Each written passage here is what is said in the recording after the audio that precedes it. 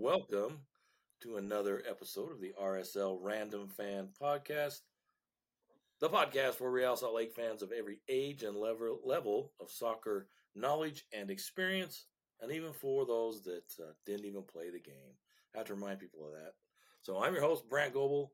I'm joined by Tyler Thomas, Mark Probert, and James Bowes.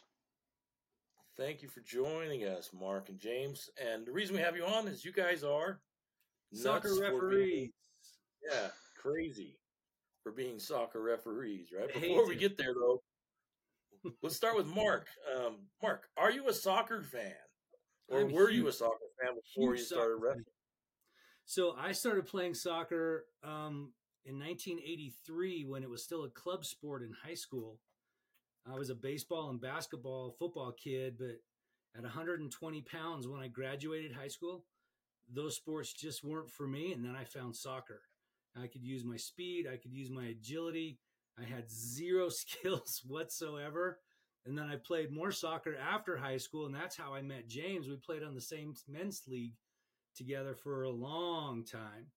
And then for me, I went on and coached my kids. And then in 2010, I repented of all the things I said to referees as a player and as a coach. And I was that dad. I'm telling you, I was that dad that got kicked out a lot. And as a player, I was a yellow card magnet. My legs were moving. My mouth was moving. I was a dissent machine. So in 2010, I repented and became a referee. Nice. Wow. Do you have any favorite clubs you follow? Yeah, RSL, of course. And then I watch Bayern Munich in Bundesliga. I like both the Manchester United and City. I kind of like there's quite a few teams over in EPL that I like to watch. I really like the Hotspurs as well. So I don't really watch Mexican League all that much. I don't like that brand of soccer. Sometimes I'll watch La Liga. When Barcelona plays or something. I like to watch PSG, but who doesn't, right? Yeah. The big stars. Big stars. So, yeah, I'm kind of the same way. I grew up playing soccer. Started at probably age of 5 or so. As soon as we could start kicking the ball around. I don't know. It was 8 or 10. I think I got put onto West United, and that's where Tyler and I probably first met. Played comp and then played through high school. Served a mission and came home from a mission and continued to play soccer, and then had a horrible goalie accident that nearly ended my life. That was frightening. And then 2015 is when I sat down with Mark. We were working at the same company, and I said, "What does it take to become a referee? I want to get back. I want to get back in the game." Remember what I said to you? I don't remember anything. And I say this to everybody: hold out your right wrist. Put 2 fingers on your wrist. Do you have a pulse? You're in. Oftentimes, as an AR, I'll turn to the parents and say, "When I became a certified referee, I became blind and deaf, so you're going to have to help me with all the calls." Right. Wow. Well, James was our keeper, growing up, and I played a lot of defense. So James and I go way back, and we're really good friends, especially in high school. And much like Mark, I was 120 pounds, but I was 6'2". Yeah. So therefore, they put me in as goalie. I couldn't run, I couldn't dribble. You look like a baby giraffe. I had hand-eye coordination, and so therefore, by default, I got the bid. You were American. Hand-eye coordination. Well, you can't mention a near-death accident on a soccer field without maybe sharing a little bit about. James, you're gonna have to tell that story, bro. Absolutely. Gosh. Was Tyler? If Tyler would have been there, Tyler would have killed the guy. I'm afraid. Yeah. But it was a one-on-one breakaway. The other team's name was Grudge City, so you can imagine just what they and were I like. hope That's exactly who they were. hopefully they're not listening, but if they are, great. We've got extra listeners, right? Um, no, it was a one-on-one, played goalie. I made my 18-yard dash that I was really good at. That's all I could do is an 18-yard dash. I came out, slid on my right-hand side because I was on the ground. When he went to kick the ball, he kicked and got my shin, but he kicked from up, and my shin guard, it was on this. His kick was on the side of the shin guard, and so the shin guard did not displace the force, and he snapped my tibia and fibia. They took me to the Altaview Hospital in a fire truck. Yeah, wait, though. Wait, you got to go back. How long did you sit on the field and wait? Well, the play continued because there was no foul. I could clearly What? see that I had two knees. So my knee, and Yeah. this is a podcast, but my knee was bent, and then middle of my shin was also bent like a knee. Yeah. So it was very clear that my leg was broken. It was, in fact, the third time that leg had broken, twice playing soccer and once skiing right after the first time it broke. Gosh. But anyway, they took me to the hospital in a fire truck. The ER nurse looked at my wife and said, we have to watch him because if his pain elevates quickly, then we know that there's more problem. Well, they didn't do anything. They kept me overnight. It was conference weekend. And the on-call doctor said, keep him overnight and I'll come in Sunday and do surgery on him Sunday. Well, over the night, I ended up passing the bone marrow into my bloodstream. Can go two places. It can go to your heart and kill you, stop your heart because of blood clot, or it can go to your brain because you have strokes. I got the strokes. You can ask Tyler later when I'm not on the podcast if I've changed any. But I had several mini strokes, is what they said. So they kept me Saturday overnight. Sunday, I didn't wake up. I was in a coma. And Monday comes around. They don't do surgery because now they can't get me to wake up. So they're wondering what's going on with the brain. Monday comes around. My mother-in-law is visiting me, and she pulls the sheet off my foot and says, "Why is his leg or his foot gray?" And then the focus went from why I wasn't waking up back to my leg. It had swelled up, got compartment syndrome, fat emboli syndrome. They ended up life flighting me from Altaview to LDS Hospital, which was the Trauma One hospital at the time. This is 2004.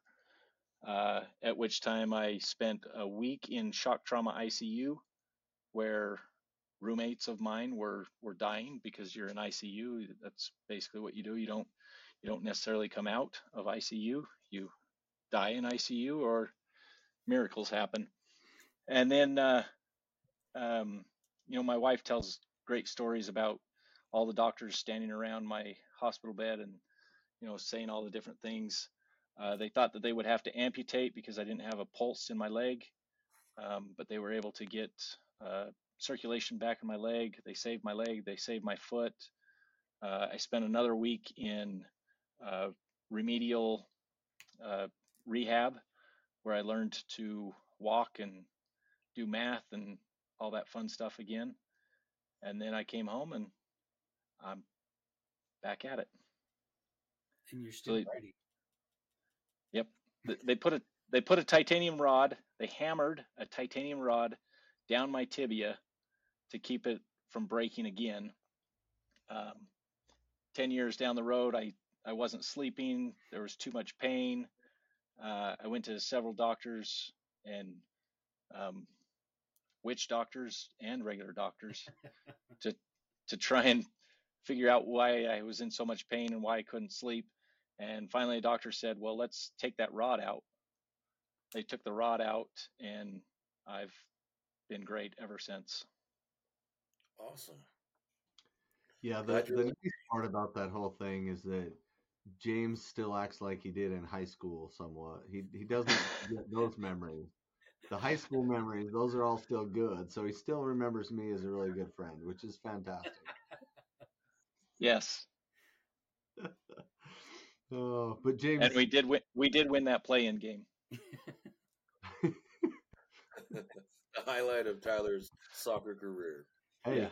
it was the first win in state in Hunter High history, man. It was a big deal for us. It was the first game in Hunter High history. No, Hey, our I just sophomore year did. we played in state. We just lost. Remember? That's true. I That's just true. did Hunter High Granger, and Hunter won in overtime. It was Oh, great. nice. It was awesome. Breakaway. Yeah, Great goal. my Was little that Friday brother. night's game? That was last Wednesday. That was the last game. Last Wednesday. I just got injured as well, so I've had to give up all my games of late. So first time in 13 years, I've had to give up a game. Crazy. Crazy. It's because you were posting about all the exercise that you were getting. I saw those on Facebook, Mark. I know I jinxed myself. I Yep. totally jinxed myself. My wife says, "Why do you do that? You're just gonna jinx yourself." And Yep. here it is. First injury in 13 years. Well, Mark, tell us a little bit about the IREF stuff that you started doing and how that all came about. Cool. So in 2016, a friend of mine who was doing West Jordan soccer. So IREF really quickly is interactive referee education and fundamentals, and it's for youth referees to learn how to properly manage a match and understand the laws. And so my buddy at West Jordan knew that I was a high school soccer referee, and he says, "Hey, can you come to our West Jordan games? We're having some terrible problems with parents fighting and yelling at the kids and coaches and all this kind of stuff." So I just went and did what I do as a referee. And he called me up and he said, "What did you do to my parents?" And I'm like, "What are you talking about, man?" He goes, "They're calling me saying, how do we get that guy every single week?" And so we went and had lunch, and I just told him what I do. I do things very differently as a referee in that I introduce myself to the parents. "Hi, parents. My name's Mark. I'm your referee today, blah, blah, blah, blah, blah." And I started doing this at club matches because at club matches, those parents 100% are the worst parents there are.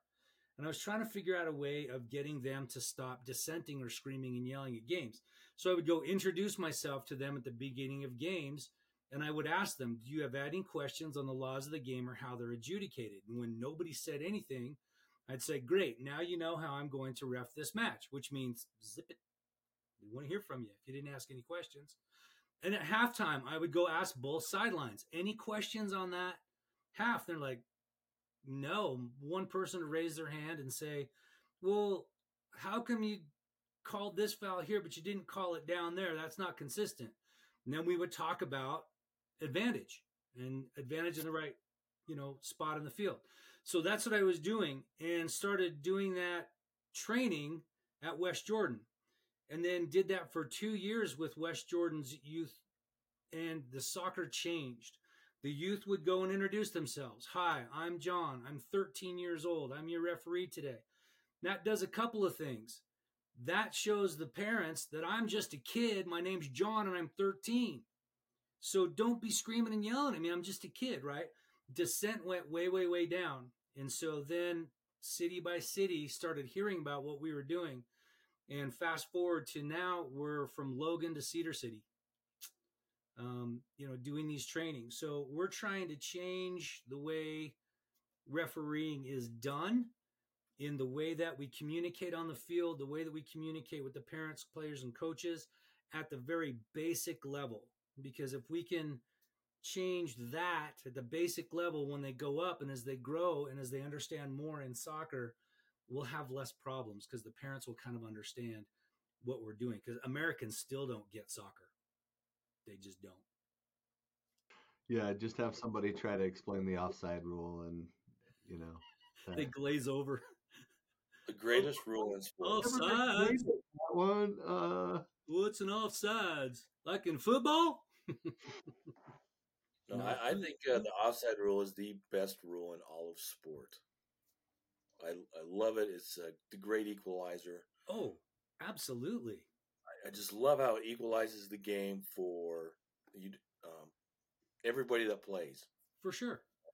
So Because somebody slow can negate somebody fast if they're smart, if they play it correctly. And if you have James on your line, he's going to catch it every time. He's going to see them pull. Because James is a very, very good assistant referee. Oh, that was always good times when you'd pull up as a center back and you'd look over to see if the sideline was watching and the AR's nowhere near you. He's nowhere to be found. The center back, and you're looking over and you're like, no, Yeah, you're never gonna call this. Now I gotta go chase Exactly. down this guy. Yeah, it was the worst. exactly. Well, that's one of the things that I've always taught my kids is if you're a striker and you're not making eye contact with that AR and you don't know where he is or she is, meaning if it's, a guy on the sideline with a walker with oxygen, you would better be pressing that line and cheating, right? Because if they're not paying attention, if it's some 12-year-old kid over there, you better make him make a call. Yeah, if you're not cutting it close, you're not trying, right? Correct. Absolutely. That's right. So James, you mostly do assistant referee stuff, right? I do. I am not a confrontational person, so therefore I'd rather not be in the middle. I can do it if I need to, but I would much rather be the best AR for the center. Yep. And run my guts out and make the calls that are in my area and make sure that I'm on the line for that center back or that forward, whichever one is going for the advantage there. I want to make the right call. So I've tried to focus all of my energy on knowing and understanding the AR position. So can I just tell you guys, a lot of people think that the center has the hardest job. It's not even close. Not even close to what an assistant referee has to do. Who do you think runs more, assistant referees or center referees? Oh, the assistant. The assistant. By far. Because he has to go everywhere that second defender goes. And he has to be right on that line to make that call on or off. Right? I mean, it is the most difficult of the referees. Your head has to be on a swivel because you've got to watch that line. Yep. And know when that ball is played. Correct. You can't be watching the ball because as soon as you look, you're too late. Because that's where the fans get the offside wrong Correct. every time, is because they're watching the ball. Correct. Then they look and they say, oh, he was onside, or oh, he was way off, depending on which side they're cheering for. Correct. Because their head has swiveled, where the AR has to keep the eye on the line and know where that ball is being played or when it's being played. And yeah, like the last game I watched you guys ref, and James called offside on a really sweet Cypress goal, man. That was a cool play. Took that away. Get that stuff out of here. No, it was a cool play. The guy just like he was offside by a good, definitely offside. But it was still a cool play that got negated from a good call, I guess. Is that where your ears come into play? Yes. Honestly, it really is. You listen for the ball to be played almost more than you see it. Because you can't, like James said, you can't turn your head to see the ball. You're listening very intently to hear when the ball's played. And then I have to rely on the center, on Mark, being the center referee, to know if there was a deflection. And then I can call it, and he waves that down because he knows that I'm calling the offside, but he also knows that there was a deflection, so he lets the play continue. Yeah. And play on. And that's when everybody screams and yells, "Pay attention to your AR! What's wrong with you? You got a good glass eye?" So because they changed the law. Everybody knows that if you head the ball backwards as a defender, that's considered a pass back, right?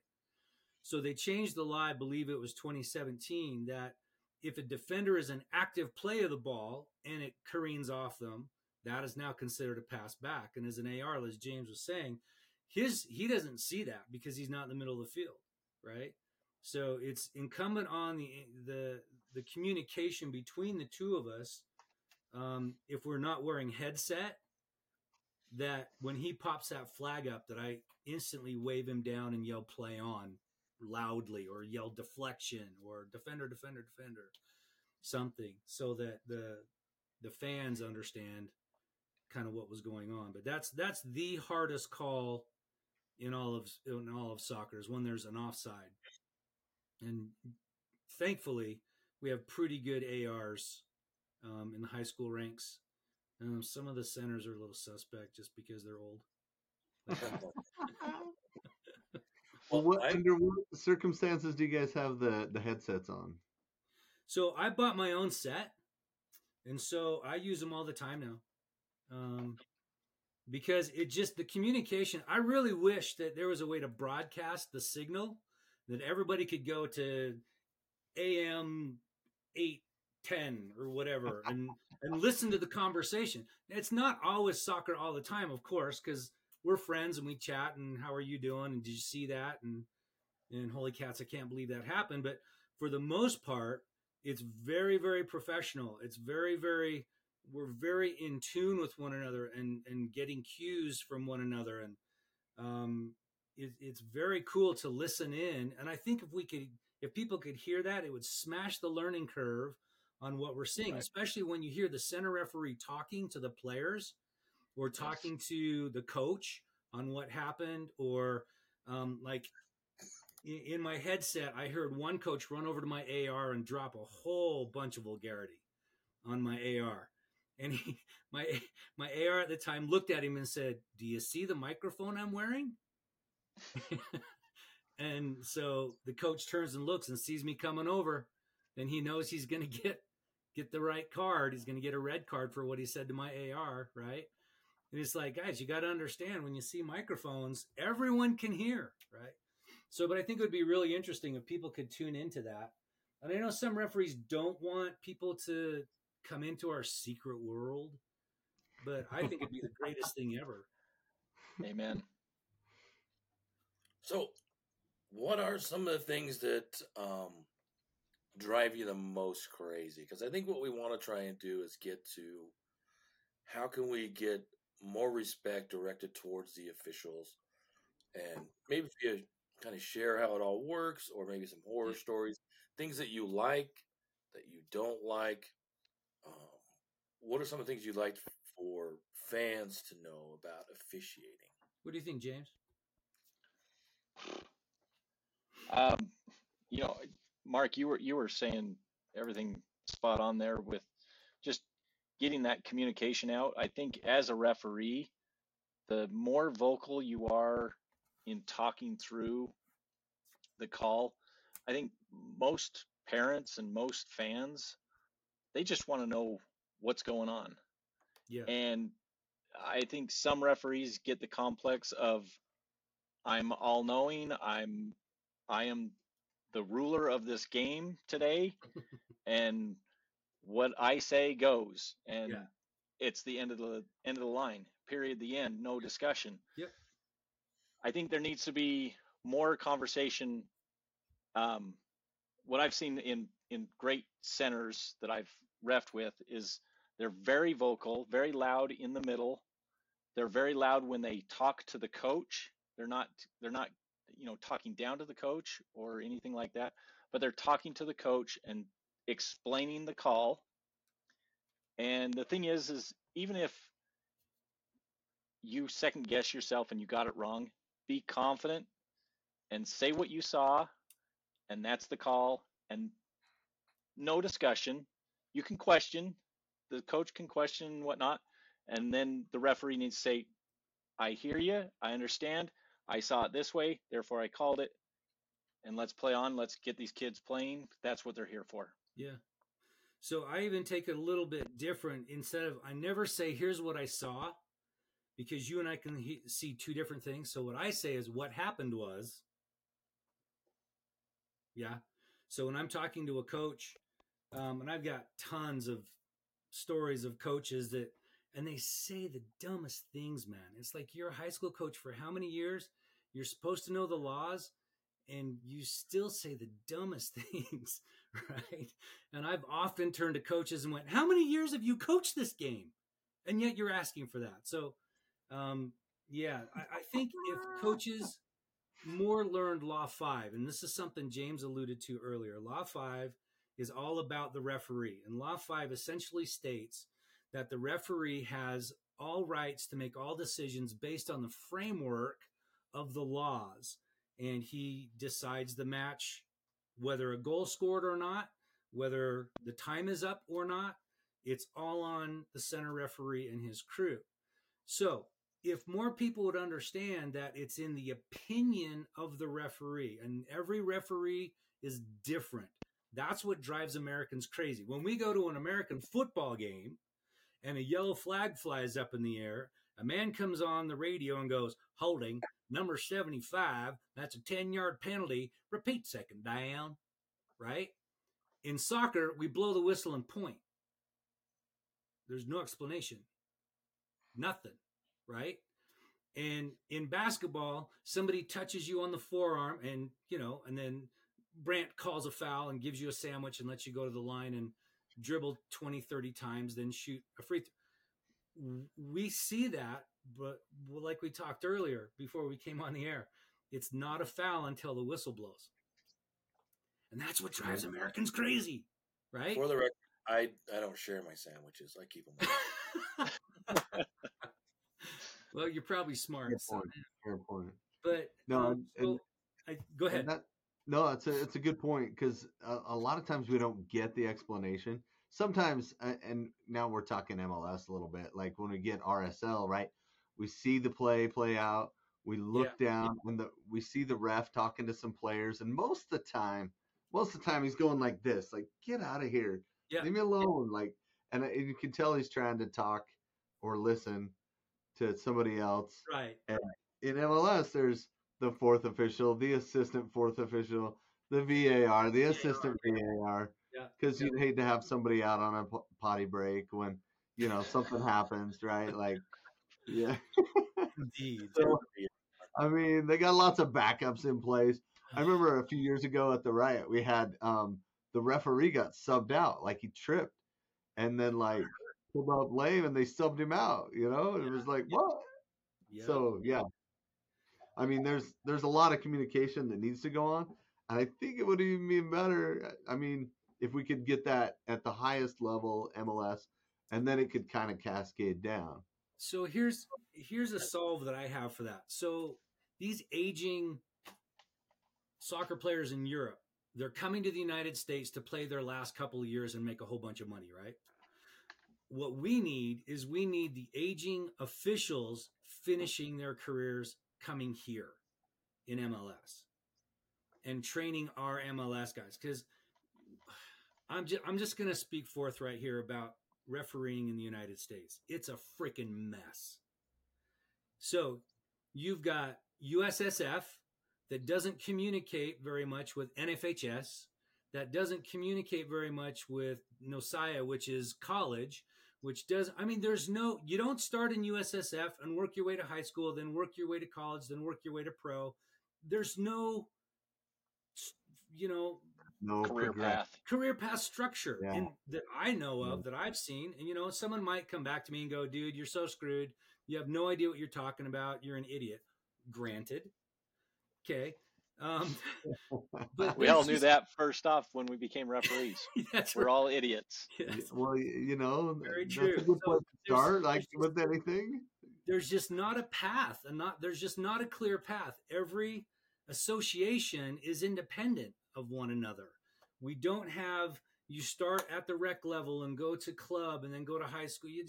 We just don't have this really clear path. So I think we need to have these guys from Europe come over and really teach us how to referee their game, because we're doing it like Americans. And unfortunately, we're not going to get better as a league, MLS, in my opinion, until our refereeing gets to the level that it needs to be. Can't tell you how many games I've refereed in high school where the teams were just not playing well. And I was able to calm the teams down, by match management and watched the level rise. And both teams played really, really well. This last week, I did 3 rivalry games. I mean, Hunter Granger, rivalry, right? Um, and that was a very chippy game to start with. And we calmed that down. And man, did those guys play well. Both teams just played so well. And unfortunately, somebody in high school has to lose. There's no ties because of the RPI. Somebody has to win. And just so happened that Hunter won that game on a really awesome over the top 1v1. And but I'll tell you, both of those teams played incredibly well. Yeah. So how does that work? Why is that the route for high school soccer is that we're not going to end them in ties. We're going to play in overtime and get a winner eventually. Yeah. So high school changed their idea that it's easier to just have a winner for the RPI, and then everybody is ranked What's going RPI? into playoffs, and everybody goes to playoffs, right? So you've got 1 through 15, and everybody plays. So last year or 2 years ago, Harriman High was 15, and they ran the table in one state. What? And what does RPI mean? So Rippy. It's just a ranking. So everybody, you got wins and losses. It's just basically wins and losses. And the team that has the most wins is number 1. The team that has the most losses is at the bottom. But then 1 plays 15 kind of comes in, just like that. But high school, if you get hot at the right time, you could win the whole thing. And that's what Harriman did a couple of years ago.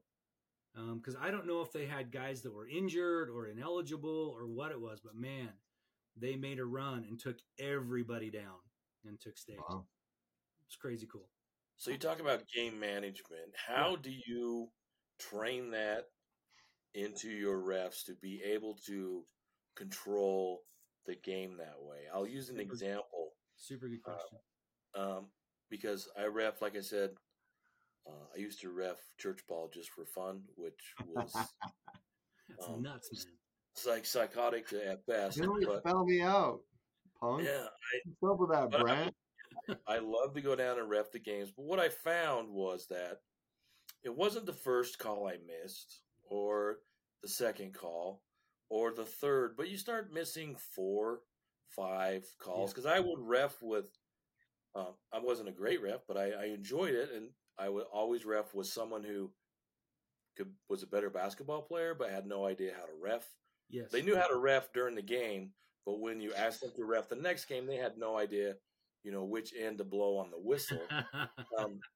And I would always tell them, I would just blow your whistle, and because it's not the first call, it's the 4th or 5th call you miss. That's when you start to lose control of a game. Agreed. And almost any sport. So how would you approach game management to improve the officiating? So James, what do you do when you're centering? I prefer to call it a little tighter at the beginning. Yes. And that way the kids understand what I'm going to be calling, and therefore then I don't have to worry about it escalating too much. And if it does escalate, then they've already heard the call beforehand, and they know exactly why I'm calling. They know exactly why I'm pulling out the yellow card. Yeah. And the fans understand that. It's a lot cleaner that way if you don't let those first through 4th ones go. A lot of times in new referees, and I was big time guilty of this, of just not blowing my whistle because I can argue the other person's point of view for them that it's not a foul. Yep. And so I talked myself out of blowing the whistle, and I had to step out of that habit of not making the call and get into the habit of blowing the whistle, blow it early, and blow it hard and with authority. Indeed. So the way that I match manage is that it starts right when I walk on the pitch, when I greet the coaches and I talk to them about the game, right? About will the players be properly attired, right? we're not going to have any shenanigans today, right? And when a coach comes over and says, oh, yeah, we just played these guys, you have to watch number 10 on their team. He's really dirty. I'll say to that coach, okay, I will watch number 10 on their team. Who do I have to watch on your team who's really dirty? I love it. Right? And they kind of smile. And I said, no, I'm not kidding. Which one of your players is the goon? Right? Tell me. Because if you're going to rat out that guy, you better tell me who's the goon on your team, right? And that tells me a couple of things about that coach, right? Number one, they're much a rookie in the game of soccer, right? There's always a goon. I was the goon on our team at 130 pounds. If there was a fight to be had, Probert was in the middle of it. I was the agitator. I was that little yappy dog. Remember? Right? So James is pointing at me going, uh-huh. So I was that guy. And Tyler. Yep. So then I was the antagonist until the game stopped, and then I would laugh because Ramirez was the mouth, and then Ramirez would start in with the mouth, and the verbal assault would have happened to that poor kid on the other. Or you guys would go break into Cottonwood High School before the game and antagonize the players before we ever even got on the field. Hey, statute of limitations, man. Statute of limitations. So match management during the game is super, super important, like James talked about. James and I are of the opinion that you should be very close to the players. So with IREF, what I teach my guys is if you're close enough to talk to the players, you're close enough to make a call that parents and coaches may not agree with, but they're not going to disagree because of your proximity, right? Correct. Many high school coaches are 20 yards from play. Refs. I'm 20 feet. James is 20 feet. I mean, so when we blow the whistle, the players go, whoa, I can't believe how close you are. Yeah, I'm this close, right? Years. Yeah. So, and we're constantly talking to the players, hands down, feet down, no hold, no hold, no hold, no hold. All of this is happening all the time. So that when we blow the whistle, we say, hey, no holding, right? And we point this direction. I try and say it loud enough that coaches and even some of the fans can hear me talking to the players. And this is what smashes that learning curve down. So this is what we're teaching these kids at a very early age, to tell the players what you're seeing. No hold, feet down, straight up, right? And then when they don't comply, then we call and say, hey, remember, you can't do that, whatever it was you're saying. And you do it all with a smile. Because young kids can get intimidated when you stop play for them, right? And one of the things that James said that's super, super important, that the worst whistle you can ever blow is one that sounds like this.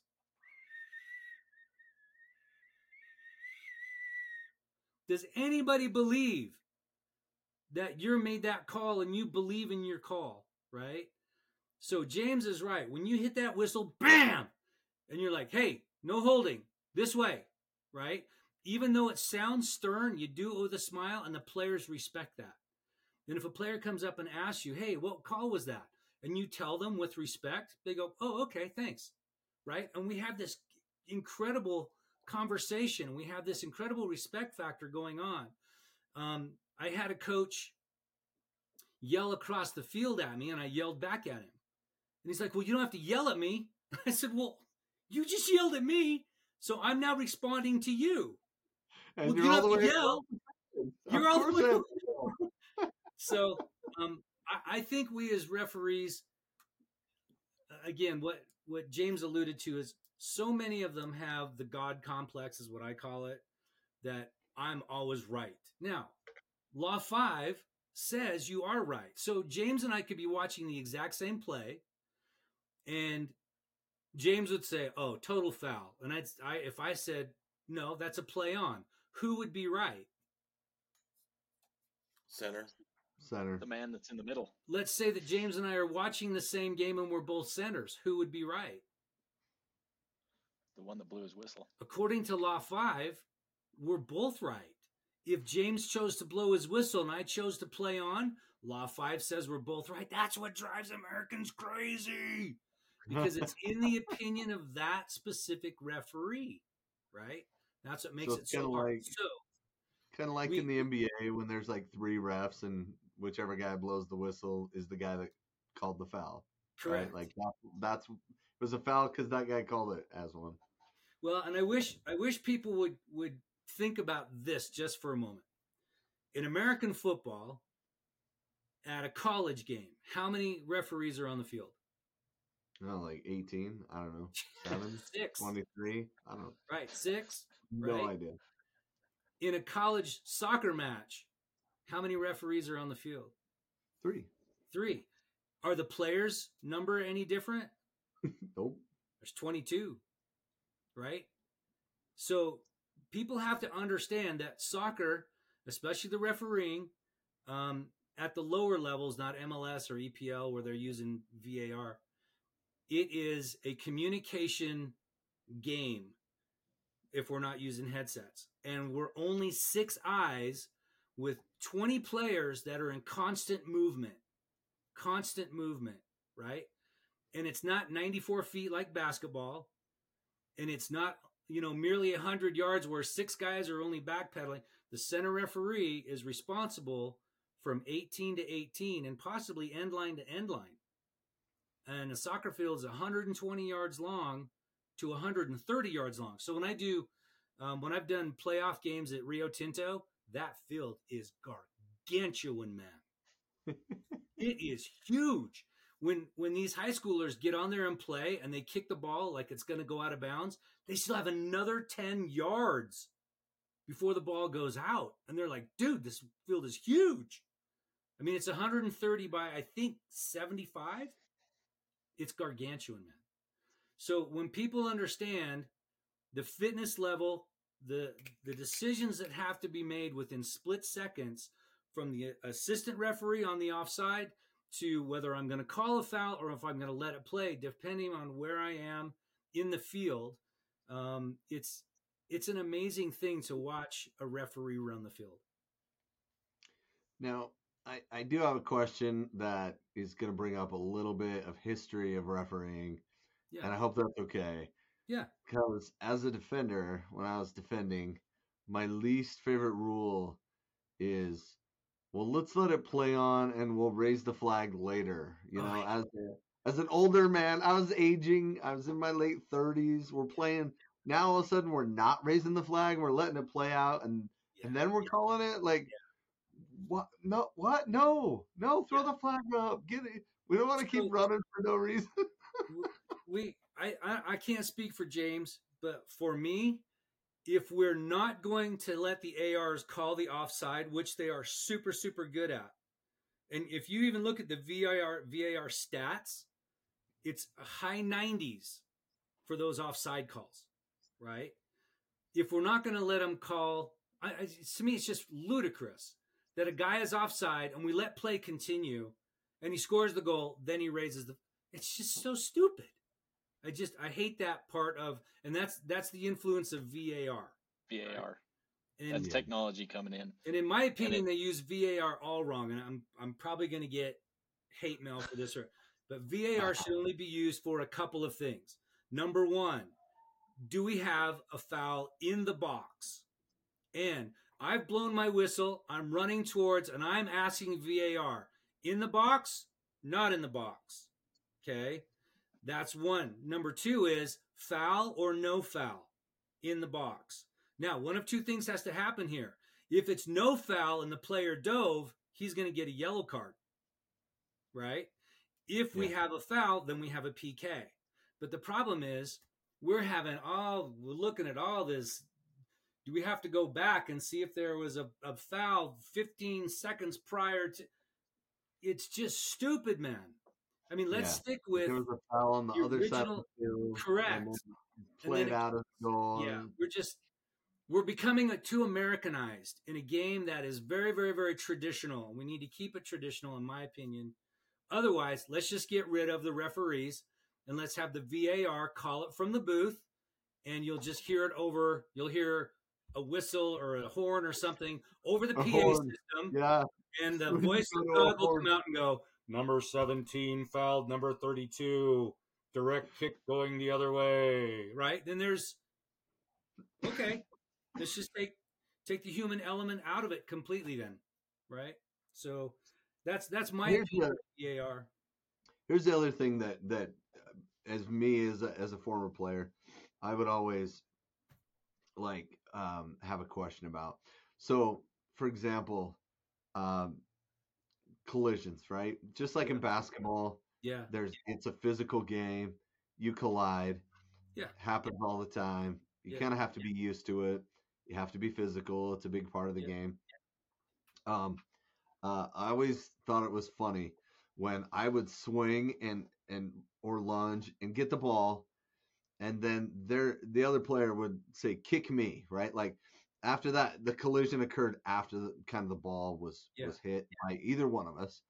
Um, and then like there was this weird moment where like you could kind of get away with clocking them, right? Like, and especially in the older game, in the The old older days, game, yeah, you could follow through and just destroy them, right? You can't yeah. do that anymore. No, So you kind of have to ease off just enough that you still let them know you're there, but not enough to like alert the referee to that was too much, right? There's this fine line in there. yep. So how do you handle that? So, because of the player that I was, like you, super physical. Slide tackle was an art form back in our day, where you would Right. slide in and then you would roll up on the guy and flip him. Right? Yeah, those were the best, right? Those that's the old days, right? Where you'd slide in and you'd basically stand up during your slide and take the guy out, right? So, but I Because you can got see, ball. yeah, You got I, ball. I Yeah, got that ball. was it. So I've got something for you on remind me of I'm the one with the ball in a second, but I can actually start to see, and James, you can probably do this now too. I can start to read players' intentions. Yes. And I can see, and I'll say to them, don't do it. Don't do it. No retaliation. Don't do it. You know, I got you. We played on. I saw it. We played on. So because we're verbal with the players, we try and keep that down. Now, if a player comes in, um, case in point, this last week, I won't talk about the team or the players or anything, but a player comes in with a flying kick and cleats a kid in the leg. And I was the assistant referee at the time, and our center referee had only been a referee for 2 years. And he goes, "Oh my gosh." I said, "Blow your whistle, blow your whistle." So he blows his whistle and he says, "What do I do?" And I said, "That's a straight red." And he goes, "Okay." And he's fumbling. He's trying to find his red card. I'm like, which pocket? I don't remember. And I said, "It's in your top left pocket, top left pocket." So he's going to he was so frustrated because he's like, "I can't believe I just saw that." Right. So he gives the kid a red card. The kid knew it. Off he goes. But had he been talking to that player beforehand, slow down, no, no, no, no, no, slow down, slow down, slow down, feet down, feet, he probably could have avoided that, right? So this was during a JV match. Then during the varsity match, he heard what I do. He heard my protocols. And afterwards, I said, "What questions do you have?" And he goes, "Dude, I learned so much that my communication is just not where it needs to be with the players." Right. And so there are times, and James has seen this too, where it starts to get a little too heavy. I'll even call a phantom call to slow play down, call the captains over and say, "Caps, we're getting a little out of hand here. And here's what's going to happen. If it continues, I'm going to just start throwing cards. And if it gets too rough, I'll just start throwing red cards. So please slow your players down." And the captains are usually like, "Oh, thanks, man." And they'll turn to their team, "Settle down." And usually everybody does. Right. So it's just a matter of much communication. So back to the I've got the ball, or I got ball. I had a player who had the ball, literally dribbling the ball down, and the defender's right on him, and he takes him by the face and just shoves him off. By the face. Puts his palm on his hand and pushes him off. I call the foul, and he goes, "I have the ball." And I said, "Just because you have the ball, if you had a screwdriver, could you shank everybody?" And he goes, "But I can't foul. I have the ball." I'm like, "How long have you played this game? This was a varsity player. Are you kidding me?" And then his coach yells out, "Let him play! Let him play!" Let him play. It's my favorite. "Come on, man, let him play." Yeah, I love it. It is very comical at times. Some of the things that coaches say. James, what have you heard from the sideline? You're always on the sideline, so you're dealing with the coaches all the time. I am literally deaf. I I don't listen to them. You just shut it off. Yeah, because it's just if they have a valid question, I'll talk to them. But if it's just nonsense, I just turn them off. I have to turn off the fans, and I turn off the coaches as well. Yeah. Yeah, one time I was sitting on the sideline and, as a coach, and I was complaining, and I was like, man, I don't know what this guy's doing. Da, da, da, da, da, da. And play moved down to the other end, and the AR came and stood next to me, and I was, and this was not something I would actually yell out onto the field at this point, right? I'm talking to my assistant coach, and just like, man, this guy's just missing so much, or something, something negative. Yeah. And the little kid, because he was shorter than my shoulder, I didn't even see him. And he goes, coach, can you move off the line?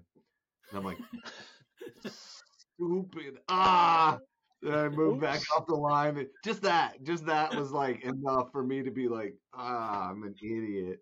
I just need to be quiet. So it's the most common thing ever that coaches step onto the field. And as an assistant referee, we're responsible for the ball being in play from one end line to the other, all the way to the other side. And these coaches step out and we can't see, and the ball goes in or out, and they turn and look at us, and we're like, how am I supposed to see past you, man? There's no way. Yeah. I think just having that presence too, like you were talking about, and being confident in what you call, even though, hey, that's what you see from where you are, and of course you're closer to the play than the coaches are, then you're making that move, you're making that run, and it's a little easier to trust when you're right on top of things and you're very strong and there is confident. There is a time though if you have made a wrong call. I'll give you an example. It was a girls' match. I won't use the schools' names, but we had just changed the handling rule to what's called reflex, which means if a player brings their hands up to protect their face or their body, it's not handling. So ball gets played right at this girl, and she brings her hands up, and I call handling.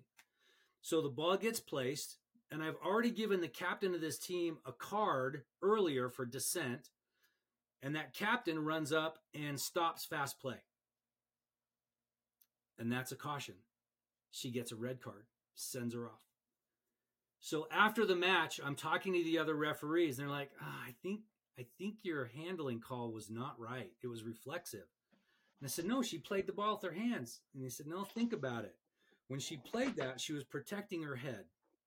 And so I went home, thought all about it, called the league and said, I want to rescind my red card because I made a mistake.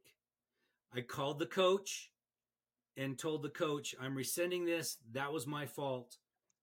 Now, luckily, the team that captain was on, they won the match, right? So that wasn't a problem. But if there's an afterthought where you're wrong because you made a call and it affected the game, you need to turn it around as a referee. Now, some referees will go, I'd never second guess myself.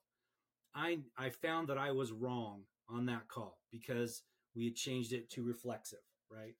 So there are times when, as a referee, we need to really reflect and make sure that we're within Law 5, we're interpreting the law properly and we're applying the law properly. I would say 90% of the time we do a really, really good job of it, but it can really be awful when you don't. So the next time I was at that same school, I went up to that captain and explained to her and told her, and she goes, my coach told me about this. Thank you. She said it's like the craziest thing ever that, she wasn't on suspension for another game, that, coach explained what happened and that I had misinterpreted the handling. So it can happen. Like James said, we try not to second guess our calls. I have a thing that I teach my kids. The gods of soccer will work it out. And it's so true. Stick with your call. the gods of soccer will work it out constantly. And it happens. So, moving up, well, because we watch Major League Soccer and we're Real Salt Lake centric podcast. Yep. I have to agree with you. I decided that 99% of the time the ARs get the offsides right. It's amazing. It is how talented they are. So we were talking about earlier this season. I just decided like, hey, if they got it right. If they made the call, they probably got it right. Yep. And so, because you get it at the game, because we go to all the games, season tickets, and the fans around, oh my gosh, that was offside. I'm like, I bet it wasn't. Yeah. So how do we educate fans? What's going to change the mentality at games, especially on the Major League Soccer level? Yeah. Get them all to take a reffing course. Agreed. And then go out and ref. And ref. Yeah. So IREF Tyler offers what's called Ask the Referee. Sounds like a straight call out there. Wow. Yeah, big time. So IREF has a thing called Ask the Referee that many of the clubs require their coaches to come to, and we talk about the 9 most misunderstood calls. And then we ask them, how many of you have refereed before? And very few have. And I'm like, okay, well, if you're not willing to come out and put a whistle in your mouth or a flag in your hand, you really don't have a whole lot of leg to stand on when you're arguing a call, right? Even if you do it at a young level, just go referee and find out how difficult it is to call an offside call. Now, you're never going to change a fan, right? The whole point of being a fan is you're there to root on your team. And part of the thing is we as Americans think it's in our Constitution, in the First Amendment, that we get to heckle umpires and referees. And the other team's goalie. And always. Now, here's the thing. I remember being at the RSL and Colorado Rockies when McMath was in goal, and we were chanting, Timmy's back up. Right, because Tim Howard was going to come in, and now we have McMath. So I'm very happy to have McMath. But yeah, so until people will be willing to come out and put a whistle in their mouth and a flag in their hand, that's what it's going to take really to kind of change opinions. Because it's really difficult to do what we do and to do it with a smile. And if they're at a young level and they see a teenager refereeing or ARing, and they have the audacity to yell at that teenager or yell at that kid, they need to have a check on their adulthood, because that's probably that kid's first job. And you don't see teenagers coming into your job and heckling you, right? So maybe that's what we need to do. We as referees need to go in and find these people that are heckling, go to their jobs and heckle the crap out of them. Say things like they say to me, hey, I've seen better legs in a bucket of chicken. Or, hey, your wife just called to say you're wrong again. Right? I mean. So that brings up a good question. What's the best diss you've ever had? What's one like, you know what? That's good. I'm going to use that one. Yeah. That's Mark. You got to ask Mark that one because like I said, I turn them all off. So there was one at Jordan High School, and this was quite a few years ago. And I was an assistant referee on the side where the student section was. And I was running up and down, up and down, up and down. And one guy was like, dude, look at his calves and all this kind of stuff. And then I made a call that they didn't like. And one kid yelled out, are you drunk or stupid? I hope you're drunk. And when I ran back by them, I stopped just for a moment and said, just a little drunk, and kept going. And they started howling with laughter. Now I've got them on my side, and they're starting to send every creative heckle they can. In fact, the one what he said, your wife called, I actually stopped play during that game and went over to that student section, and I said, hey, Who said the one about my wife called? And nobody. Oh, everybody's eyes were huge. And nobody wanted. I said, come on. Who said it? And some kid up at the very top raised his hand. And I said, dude, that's the funniest one I have heard in years. Thanks for that. Beep, we're going this way. And now they're like, oh, all the most creative stuff they can come up with, they're throwing. So we as referees can have senses of humor, and we should, frankly. If we're not out there having fun with the players and even having fun with the parents, we shouldn't be doing it. If it's so serious, I mean, it's not fun for me. I don't like that kind of attitude. But yeah, probably your wife called, or are you drunk or stupid? I hope you're drunk. Were probably the best ones. Most ever. So high school is very, very strict.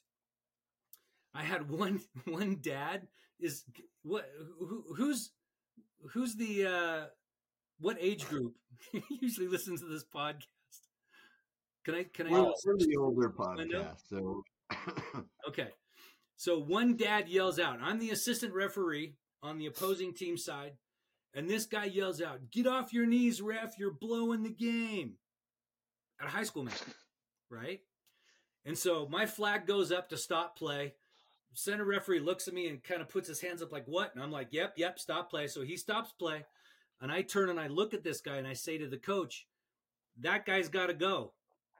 And he's like, what are you talking about? And I said, and I verbatim said, he said, get off your knees, ref. You're blowing the game. That's not, we can't do that in high school. And the thing that's great about high school is then I saw the athletic director walking down the stands, goes over and grabs the guy and escorts him out, right?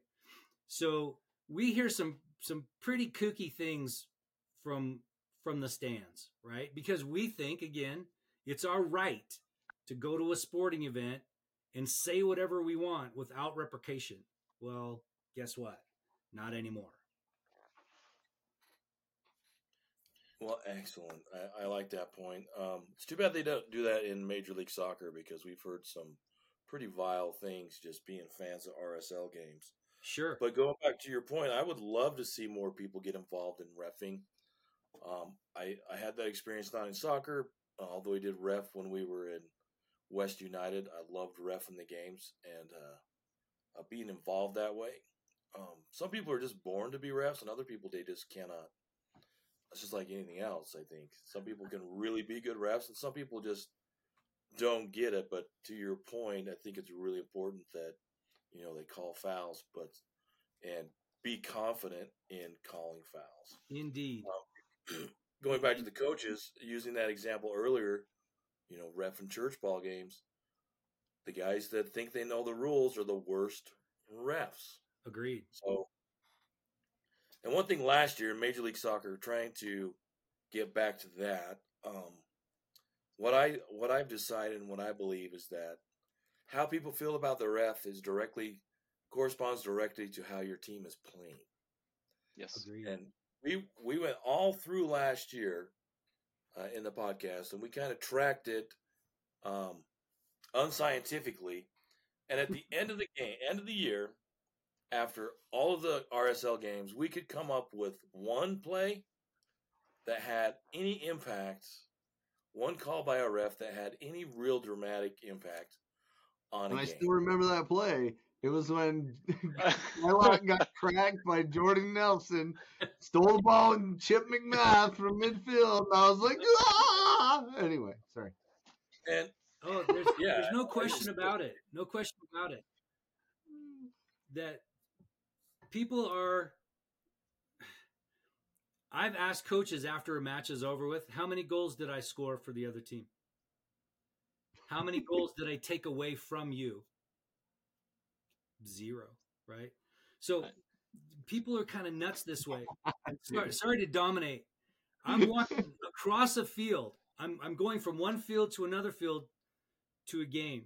And as I'm crossing the field, I see a guy come down out of the stands, and he comes out and he just starts berating me that I'm the worst referee he's ever seen. I wasn't on that field. Ever seen. Ever. And he's just going at me. And so I coined a phrase right there. I said, sir, this is refism. just because I'm wearing a yellow shirt, you think I was the referee on this field. And unbeknownst to him, the 3 referees come walking up behind him from that game. And I said, in fact, why don't you turn around and say that to the center referee from this game? And he turned around, oh my gosh, wet himself, right? Now he's surrounded. He's got 4 referees around him. And I'm like, sir, you can't just assume that because I've got on a yellow jersey, I was the referee for this game. Especially when the referee for that game is like 6'4", right? So he's going to go pick on the little 5'10" guy. I know I can take the 5'10" guy.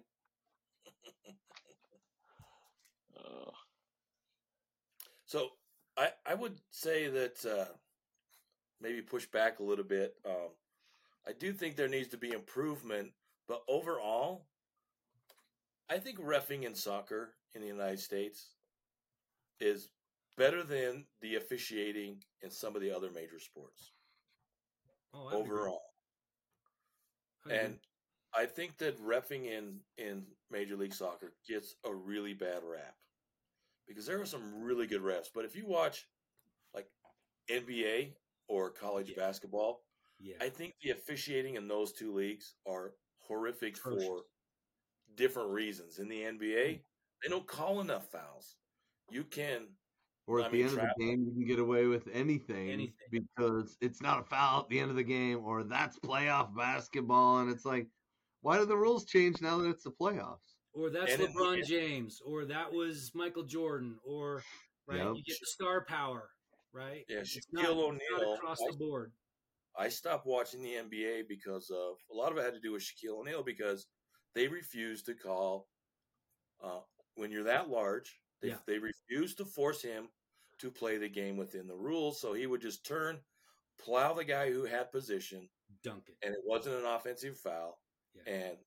And I was just like, you know what? I just cannot watch this because, you know, I loved reffing the game. It wasn't a great ref, but I enjoyed that part of the game because I think it's really important. So I think reffing in MLS gets a bad rap because it's better than people give it credit for. I can't disagree, but I still think we need to up our game as referees in many aspects. We can't have star power. I call the game whether, and I can tell, and James can see this too. You know which kid is head and shoulders above everybody else. It's so easy to see. MLS, we know, which players are the premier players. And do those guys get preferential treatment, right? We know it happens in EPL. We know it happens in Bundesliga, La Liga, right? You can't touch Messi. You can't touch Neymar. You can't, to a point. But I think it needs to be more equal across the board, that if a first-year player gets fouled or a star gets fouled, you call it, right? But I think if more people understood the thirds of the field, where we play on, where we don't play on, I think that would help as well. We'll explain that for us. Okay. So I've had coaches say to me, you called that one, but you didn't call that one. Be consistent, right? So what he's saying is we cut the field in thirds. There's the defensive third, the middle third, and the attacking third. So when a striker gets dispossessed of the ball by a defender, that striker's job is to go get the ball back, right?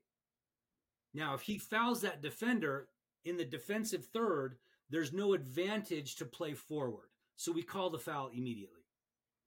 When we get to the middle third, we're going to start to watch play a little bit more. When we get to the attacking third, that same foul might occur, but the offensive player may continue to go to goal, and we're going to play on. Now, I had this exact thing happen. There was a foul right in front of the 18. I yelled, play on. The ball went out. They were still on the attack. The player then shot the ball over the top. The coach yells out, I'll take the foul now. What? He goes, yeah, give me the foul. It was right in front of you should have stopped it right there. I'm like, no, you're on the attack. I played on. You guys squandered your advantage. Well, I want the foul. It's like, how long have you been part of this game, man? Vice versa happened in the second half to the other team. I called play on. There was a foul. For spite, I thought for just a moment, stop play and put the ball right there, just to spite the guy.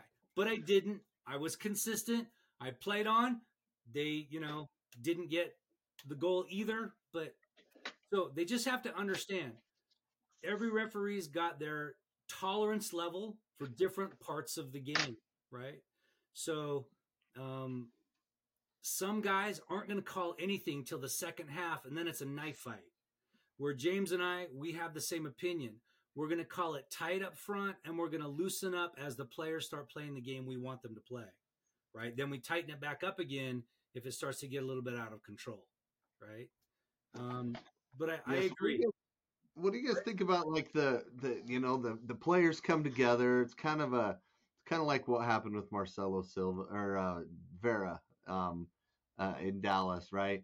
The guy jumps in front. Vera's kind of fouls him from the back. They get up. They give each other bro pushes in the chest, and then everybody kind of does this to each other, and then play resumes. I liked how the ref handled that in that game and didn't do the double yellow card. Yeah. I really don't like the double yellow card, especially when one person clearly has clearly the instigator. Yes, right. And then they do the double yellow. You get a yellow, and you get a yellow, and it's like, so let's clear something up here really quick. So the whistle blows, right? Play is stopped. Two players get up and they start pushing each other. Are they fouling one another? Nope. Play stopped. That wasn't for you, referee James. Oh, sorry. Come on, you know all these answers. Okay? So once play has stopped, there can no longer be a foul. So a foul is committed on the field of play against an opponent during the run of play. Anything after that is called misconduct. And misconduct is always a caution or an ejection, a red card, right? So when you're seeing guys line up for a corner kick, I could give a caution on almost every corner kick, right? Because guys are bumping into each other and they're jostling, all this kind of stuff. They're not fouling each other because play has not begun. So I always remind them, gentlemen, remember, you're number one in the 18, hands down, no hold, and no jostling because I'll give you a card, right? So in that case, what the referee did was he saw these two guys kind of getting at each other, and he was right there, if you remember. He comes in really close, and he's like, boys, boys, boys, boys, boys. And I don't know what he was saying, but he was calming them down. He was using his words. Don't make me give you guys cautions. We don't want to do this. He was managing the match, which is fantastic. More guys need to do this, right? And I think if we could hear the conversation going on, that's what we would hear on 90% of the refereeing going on in MLS, right? Yeah, I'd probably have to beep a few words out, but like for mostly sure from the players, right? Well, sure since Beckerman's not there anymore, he's not using his favorite F word, which was fun. Let's have fun. Fun you. Fun your mother. Phone home, right? So yeah, I think they're managing the match with their words a lot more than with cards. I have given a double yellow in a semifinal, and it was well earned by both girls, right? One instigated, the other retaliated, so boom, boom, they both got yellows. But yeah, I think they're doing a better job. And now I've done some college matches. I have such respect for those guys doing college and pro because the speed is unbelievable. Unbelievable what those guys can do. And MLS is still probably second tier to EPL and the speed of those guys. So yeah, it's pretty incredible what these guys can pull off. We've got a guy here who lives in Park City, Mark. How come I can't remember his name? He's like one of my favorite referees. What? Alan Chapman? Alan Chapman, not Mark. Alan Chapman. He has my haircut. Yeah, we have the same haircut. He does. You guys go to the same barber. He is one of the most amazing referees. And sometimes you can find him on the internet mic'd up and hear him talk with the players. He's phenomenal. Phenomenal. In fact, early on in my career, I watched one of his videos with him mic'd up, and like I'm adopting everything that he does so that I have that same kind of rapport with the players. He's phenomenal, and he's come and done some in services for our local referees here, and those are just tremendous as well. So, Mark, James, how do people get a hold of you if they want to reach out to you and bring you guys in? How do they get a hold of you? 1-800-BOWS for James's adult talk line. Oh gosh. Yeah. I'm on Instagram and Twitter. You can reach me. The handle is JC Bowes. Cool. You can reach me at IREFthegame at Gmail, and head to my website irefthegame.net. If anybody wants to come and go through one of our clinics, they're free for the most part to the public. And we'll start back up again here in June, July, and August for our next round to get ready for fall ball. And if anybody has referee questions, they can send them to irefthegame at Gmail. Awesome. Thank you guys so much for being here tonight. Brent, you want to send us off with your customary sign off? Oh yeah, I'll say good night. All right. Like that. Peace out. That is so professional. Yeah, we